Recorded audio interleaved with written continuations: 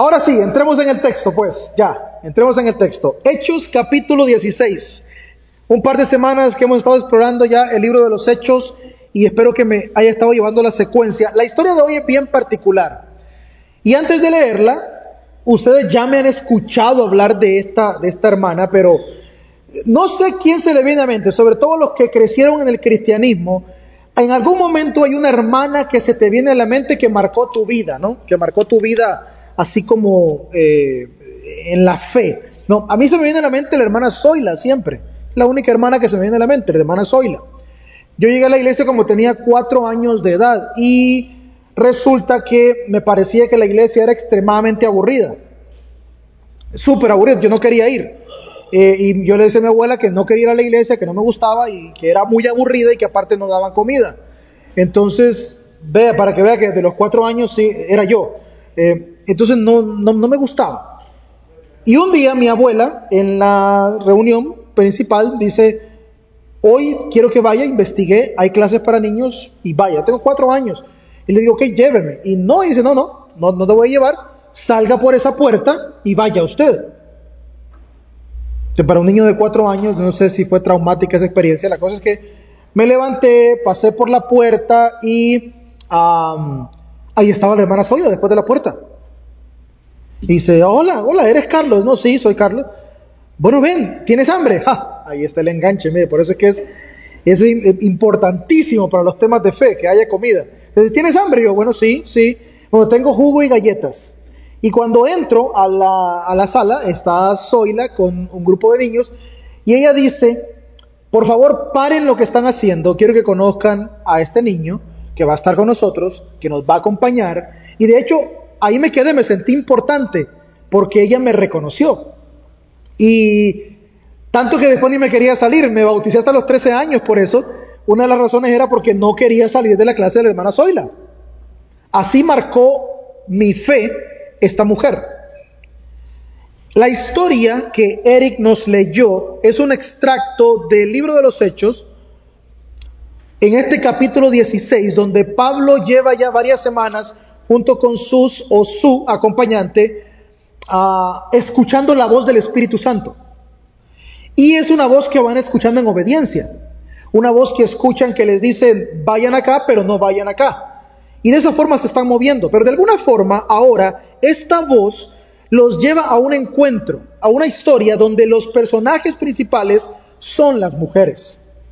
Y qué curioso, ya voy a explicar un poquito más acerca de esto, pero lo que quiero decirle es que no debemos subestimar el poder de transformación que Dios ha depositado en las mujeres. Yo le quiero decir a las mujeres de nuestra congregación que están aquí, las que nos ven en línea, es importante que entiendan que el rol que ustedes ocupan es crucial en la vida espiritual de las personas y tienen capacidad divina de impactar inimaginablemente. Hemos crecido pensando que las mujeres tienen tareas específicas en la iglesia que tienen que ver con el hacer, pero en realidad tienen que ver con el ser, esa capacidad de impactar espiritualmente a alguien.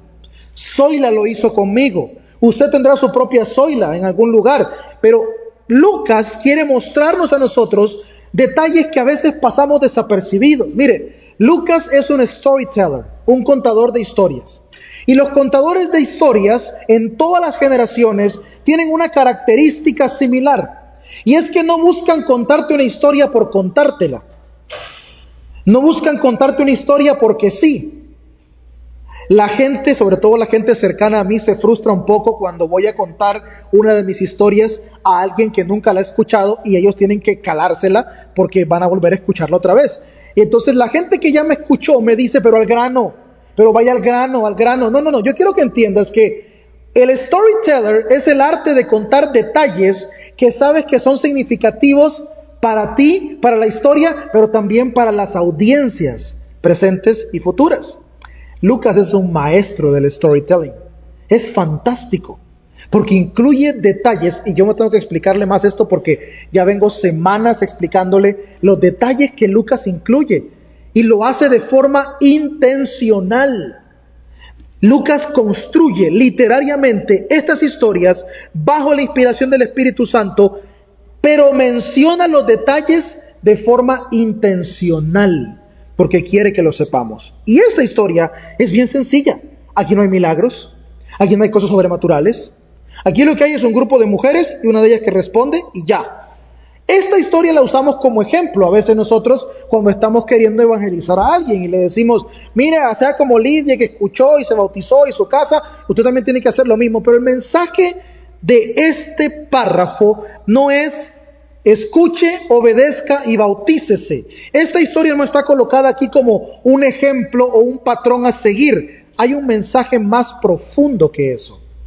Y es la invitación que quiero que revisemos en esta tarde. Ellos son llevados, se la voy a poner así la narrativa rapidito, son llevados a una ciudad llamada Filipos, importante, una pequeña colonia romana, de hecho, en la región de Macedonia. Los macedonios y los griegos tenían muchas cosas similares, pero habían diferencias significativas, sobre todo en el ejercicio de sus funciones religiosas. Ambas culturas le daban libertad a la mujer de expresarse más en sus asuntos religiosos, a diferencia de Israel, que restringía más la participación pública de la mujer. Estas culturas, tanto en Grecia como en Macedonia, en sus religiones, en lo que practicaban, las mujeres eran líderes más notables y por lo tanto tenían más participación visual. Pero en Macedonia mucho más que en la parte griega, ¿no? En la región de Macedonia. Y esto es una colonia romana y los romanos pues normalmente daban ciertas libertades, entre comillas, al ejercicio de la religión, aunque después se volvían intolerantes si no era alineado con sus propósitos políticos. Pero Lucas enfatiza que se quedaron ahí varios días. Lo curioso es que este relato, la forma en que Lucas lo cuenta, por lo que se cree que no solamente recopiló la historia, sino que estuvo presente en el evento, lo cual lo hace aún más curioso. Porque si en efecto él estuvo presente en este evento, los detalles que incluye son aún más significativos. Y la intencionalidad es aún mayor. Vaya siguiéndome. Se quedan varios días, y ya, o sea que eso no es como que me interese mucho. Se montan a un barco y en el barco van y bueno, llegan, está bien, se quedaron, ya, pero ¿qué mensaje saco de ahí? Como que, bueno. Pero luego entra un detalle en el versículo 13 bien curioso. En el día de descanso llegan a la orilla de un río. Y al llegar a la orilla de ese río encuentran un grupo de personas reunidas para orar. Note esta curiosidad, es sábado. ¿Cuál es el patrón o la fórmula misionera que hemos venido observando en el libro de los Hechos y que luego persigue a otras historias futuras también? Es Pablo, sus acompañantes, visitando una ciudad y el primer lugar al que van es a la sinagoga. ¿Por qué? Porque le quieren decir a la gente de Israel, hey, llegó el Mesías, el que esperábamos, este es el mensaje que tengo para ustedes. Y a partir de ahí el mensaje se podía expandir al resto de la sociedad o de la comunidad o de la ciudad. Pero aquí no se menciona que llegaran a una sinagoga y eso despierta muchas interrogantes, pero también saca a relucir detalles que a simple vista no se ven. Por ejemplo, los judíos en la diáspora establecían en las comunidades sinagogas sí y solo si había un mínimo de 10 hombres. Si no había 10 hombres, no se establecía la sinagoga. ¿Eso es mandato divino? No. Eso no es orden bíblica, pero esa es la forma en que lo hacían. 10 hombres o no hay sinagoga. Pero eso no impedía que las comunidades se reunieran. Lo curioso es que esta comunidad, culturalmente, las mujeres son más expresivas en los asuntos religiosos. Y estas mujeres que se han convertido al judaísmo no son la excepción. No hay una sinagoga, pero se van a la orilla de un río a orar. ¿Habían hombres quizá en esta convocatoria? Es probable, pero Lucas no los menciona. Qué bonito se siente eso, fíjese, porque a veces miramos los textos cuando se menciona solo los hombres y las mujeres no, y la gente empieza a sacar conclusiones y dice, no, pero ahí no había mujer porque solo hombres, dice. Pero cuando es al revés, dice, no, pero tenían que haber hombres. No, simplemente Lucas no lo menciona y qué bueno que no lo mencione, porque Lucas quiere resaltar el rol de la mujer en este contexto de fe, sobre todo el de una de ellas. Quizá no había sinagoga, pero no había impedimento para que se reunieran. Ahora, las religiones en la región de Macedonia y Grecia estaban basadas en los rituales, en las prácticas. En cambio, el judaísmo de ese momento, que ya es el judaísmo del segundo templo, está basado más en la enseñanza. Entonces, te enseño de Dios y aprendes de Dios. Esas religiones con sus dioses practicamos, seguimos estos rituales y conocemos a los dioses, porque estaban más inclinados a obediencia para ganar favor. Y también existía esto en Israel en parte. Ok, entonces, estas mujeres están ahí reunidas, ahí llega Pablo, y lo curioso es lo siguiente. Él se sienta a platicar con ellas, un acto inaceptable para los judíos en el primer siglo. Tenías que dirigirte a los líderes de la comunidad, no a un grupo de mujeres en primera instancia. Pero Pablo sabía a quién estaba escuchando. Se siente y les comparte. Y se resalta el nombre de una mujer, Lidia. Se dice que era comerciante, ya voy a explicar un poquito más de eso. Y dice que mientras Lidia escuchaba, el Señor abre su corazón y ella acepta lo que Pablo dice. Ok, el primer punto que yo te quiero mencionar es el poder de escuchar. De hecho, acabo de recordar que hice un sermón con ese mismo título, el poder de escuchar, hace un tiempo. El poder de escuchar. Escuchar es una acción extremadamente poderosa, pero también comúnmente rechazada. Porque las personas ya no escuchan. A todos nos ha pasado, a mí me pasa, y siempre necesitamos ese recordatorio, aunque no nos guste, pero nos ha pasado que estamos en el teléfono y alguien nos está contando algo importante, y cuando la persona nos pregunta, ¿me estás escuchando?, decimos, aún enojados, sí, que escucho con esto, no con los dedos. Pero es que escuchar no consiste en captar las palabras que otro te está diciendo. Escuchar consiste en darle a la persona el espacio que merece. O sea, no es solo acerca de las palabras, sino de darle a la persona el espacio que merece. ¿No le ha pasado también que cuando usted le dice a alguien, escúchame, usted sabe que esa persona en realidad no lo está escuchando? Está preparando su defensa. Porque no está de acuerdo con lo que usted le está diciendo. Entonces lo que está preparando mientras yo le hablo es su defensa para contestarme. No me está escuchando. Escuchar es extremadamente poderoso desde la faceta humana. Por ejemplo, escucharte a ti mismo y lo que hay dentro de ti puede ayudarte a ir a otros niveles de vida. Tal vez parar y dedicar un tiempo a ti para escucharte podría cambiarte más de lo que crees. Escuchar a otros es crucial para sanar.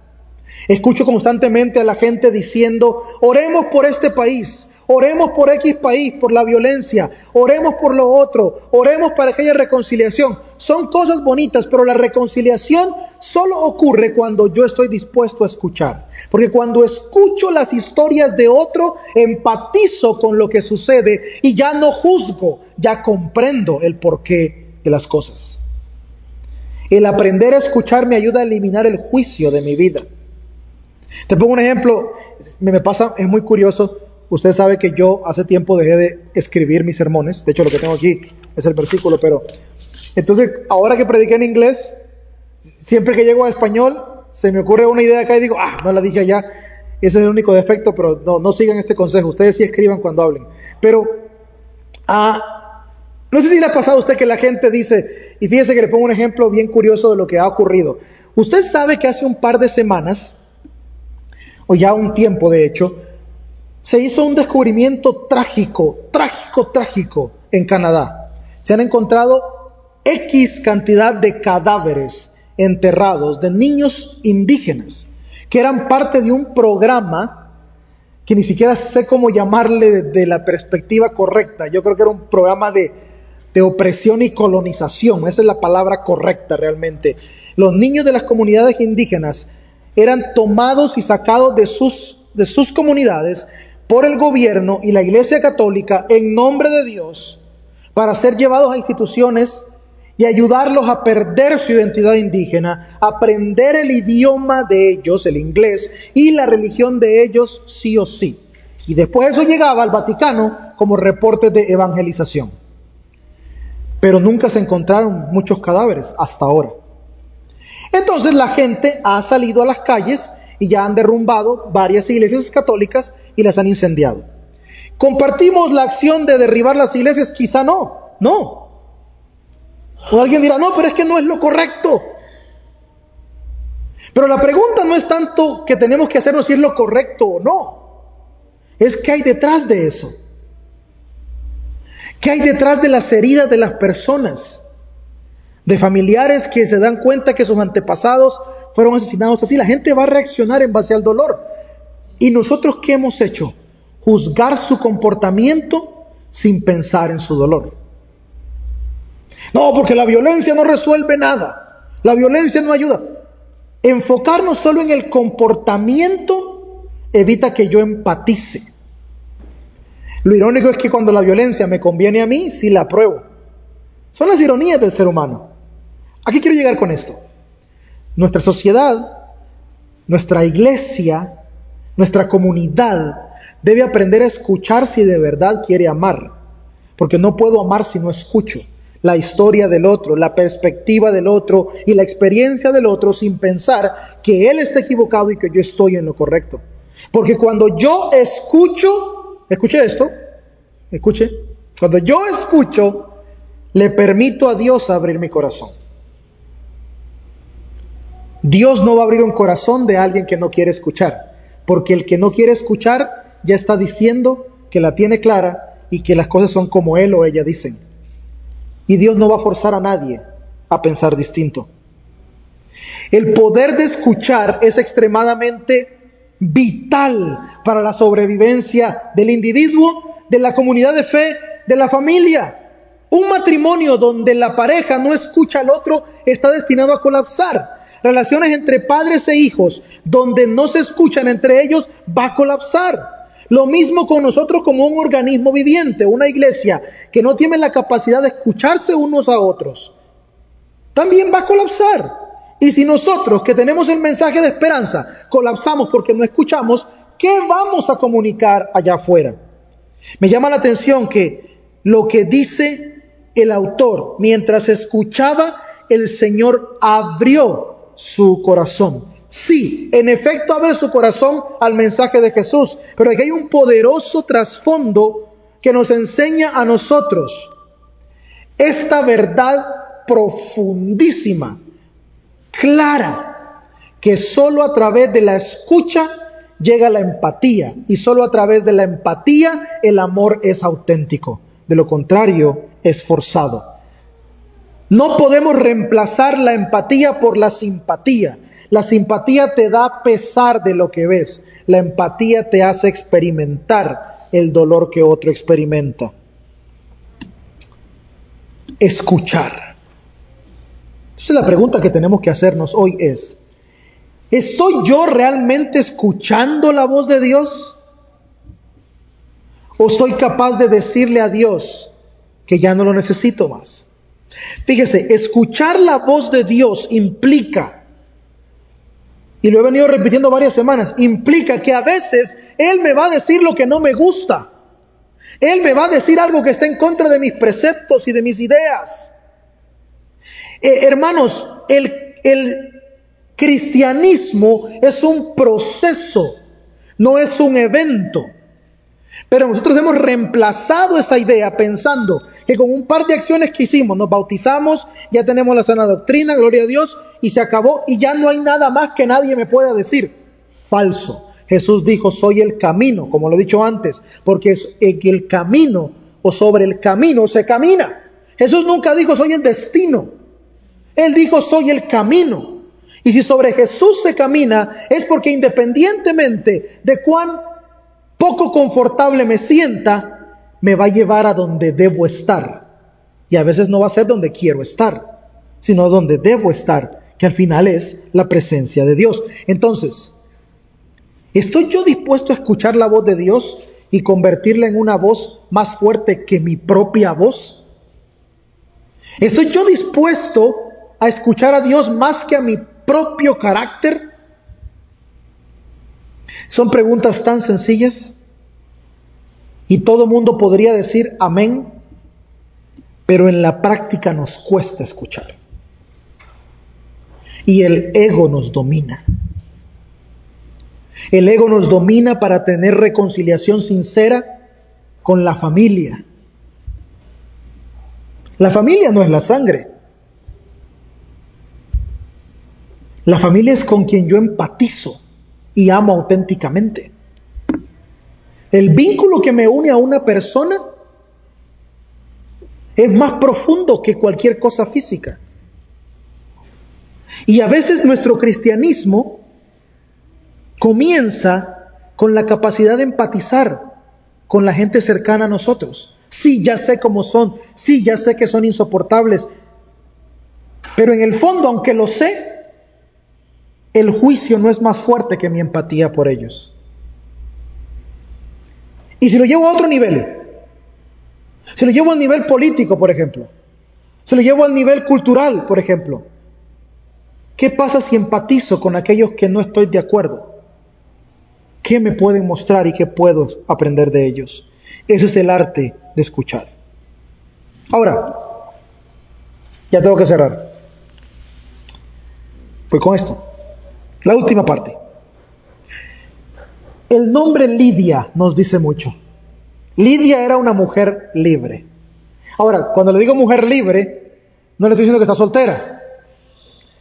Era una mujer libre porque esa expresión, mujer libre, era utilizada para las mujeres que habían sido esclavas. Su nombre en sí, su nombre Lidia, nos dice que en efecto ella fue esclava, fue liberada, pero en medio de esa liberación, ella obedece, pero ella vive en una cultura conocida como honra o vergüenza. La gente buscaba mucho la honra y peleaba para no tener vergüenza. Y habían acciones específicas que provocaban honra y acciones específicas que traían vergüenza. En este caso, una de ellas, y cuando hablamos de la honra, es la hospitalidad, que de hecho en el Antiguo Testamento hay instrucciones de ser hospitalarios. Por eso es que esta mujer le insiste a ellos que se queden. Note esto, por favor. ¿Por qué? Esa insistencia de quédense, porque cuando yo los atiendo, eso trae honra a mí. Pero escuche lo que le voy a decir. Vean la frase que Lucas menciona, la frase de Lidia. Si ustedes reconocen que soy una verdadera, o sea, si ustedes creen que de verdad Dios me ama, quédense en mi casa. Y ellos aceptan quedarse. Igual que la semana pasada, en el último punto de mi lección, esta mujer está anhelando ser validada, anhelando ser honrada por una cultura que constantemente imponía sobre la mujer vergüenza y culpa todo el tiempo. Esta mujer, algunos académicos dicen que era millonaria y que por lo que vendía, no lo creo. En mi estudio puedo visualizarla más como una mujer emprendedora, una mujer luchadora, que a pesar de sus limitantes anhelaba esa honra, pero no la honra de que se va a convertir en orgullo, es la honra de que, hey, soy visible para Dios, le importo a Dios. Esa es la honra que su corazón anhelaba. Lo bonito de esta historia es que ocurre en Filipos, cuando tiempo después, Pablo, el que tuvo este encuentro, le da duro a esa cultura de la honra, hablándoles acerca del desprendimiento de Jesús, o la famosa kenosis. Pero aquí Lidia dice, si ustedes creen que soy una mujer aceptada delante de Dios, quédense. ¿Por qué? ¿Qué implica que se quedaran ahí? La hospitalidad, honra. Lidia necesitaba ser validada. Esto confirma lo que hemos venido hablando por semanas. El mundo ya está cansado de una iglesia que lo juzga por su pecado, por sus condiciones. La iglesia se ha convertido tristemente, y hablo de la iglesia en general, ¿no? Se ha convertido en el detective del pecado del mundo. ¡Ay, el montón de homosexuales por allá! ¡Uy, esta gente por acá! ¡Ay, mire cómo le hacen por allá! Sí, yo sé que he repetido las mismas cosas varias semanas, lo sé, pero es intencional, así como Lucas. Porque nos hemos convertido en detectives del pecado ajeno, cuando en realidad deberíamos ser agentes de validación de lo que Dios creó. Y esto es diferente. Yo ya no ando de fiscal viendo en qué peca la persona, porque no es mi trabajo. Ando buscando escuchar historias que merecen ser honradas, validadas, elevadas, porque cada vez que yo tengo un encuentro divino, escucha esto, cada vez que tengo un encuentro con alguien, puede ser un encuentro divino, cuando yo valido, honro, levanto a esa persona y le digo, eres visible para Dios, eres importante para Dios, no importa lo que has hecho, no importa dónde estás, Él te ve al punto que se detiene a escucharte. Es un tema recurrente en la Biblia, Dios escuchando mi oración. No significa de que le puedo venir a pedir todo lo que quiera, como lo hemos enseñado. Cuando la Biblia me enseña que Dios escucha mi oración, es el mismo ejemplo que le puse cuando yo estoy hablando con alguien y ese alguien está texteando. No me da, el arte de escuchar es, dame tu atención, quiero tu atención. No que me digas que texteas con esto y con los oídos me estás captando un par de cosas, no. Entonces cuando la Biblia dice que Dios nos escucha, es que se detiene. Nos da el valor y la importancia a nosotros. La iglesia va a sanar internamente, pero también sanar al mundo cuando aprenda a escuchar, cuando aprenda a empatizar y cuando aprenda a validar antes que juzgar. Es importante cambiar desde nuestro lenguaje, nuestro léxico y nuestras acciones concretas. El verdadero evangelio, la hermosura del evangelio está en la honra que yo le doy a aquellos que se creen o que viven en vergüenza. Y eso es lo que el mundo hace. El mundo carga y cubre de vergüenza. Una iglesia que es la luz del mundo se levanta con una bandera, con una antorcha de honra, diciendo, el mundo te acusa de algo que no eres, porque delante de Dios vales sin importar lo que has hecho, sin importar dónde estás, sin importar cómo te trataron, sin condicionamiento alguno. Sin condición. No, pero es que tiene que venir y va que... No. Cada vez que le pones un pero, eres tú. Cierro con esto. La voz del Espíritu es una sola. Y es una voz de salir y sanar. Si escuchas otra voz y sales y no estás sanando, quizás estés escuchando la voz equivocada. Ser cristiano, lo voy a repetir y ya se acaba esto. Lo voy a repetir otra vez. Ser cristiano no es acumular un conjunto de información. Hablamos mucho de la sana doctrina, ¿no? Pero si esa sana doctrina no sana a nadie, entonces está más enferma que el mundo. Y debemos hacer una retrospección de lo que hemos estado anunciando. No convirtamos las buenas nuevas en malas nuevas por mezclarlas con nuestra propia idealización. Si usted nos visita hoy, es importante que sepa que no hay nada que lo separe de Dios. Y por mucho que el mundo o la religión le haya dicho, aún mal utilizando la Biblia, que usted está rechazado por Dios, usted es validado y es honrado.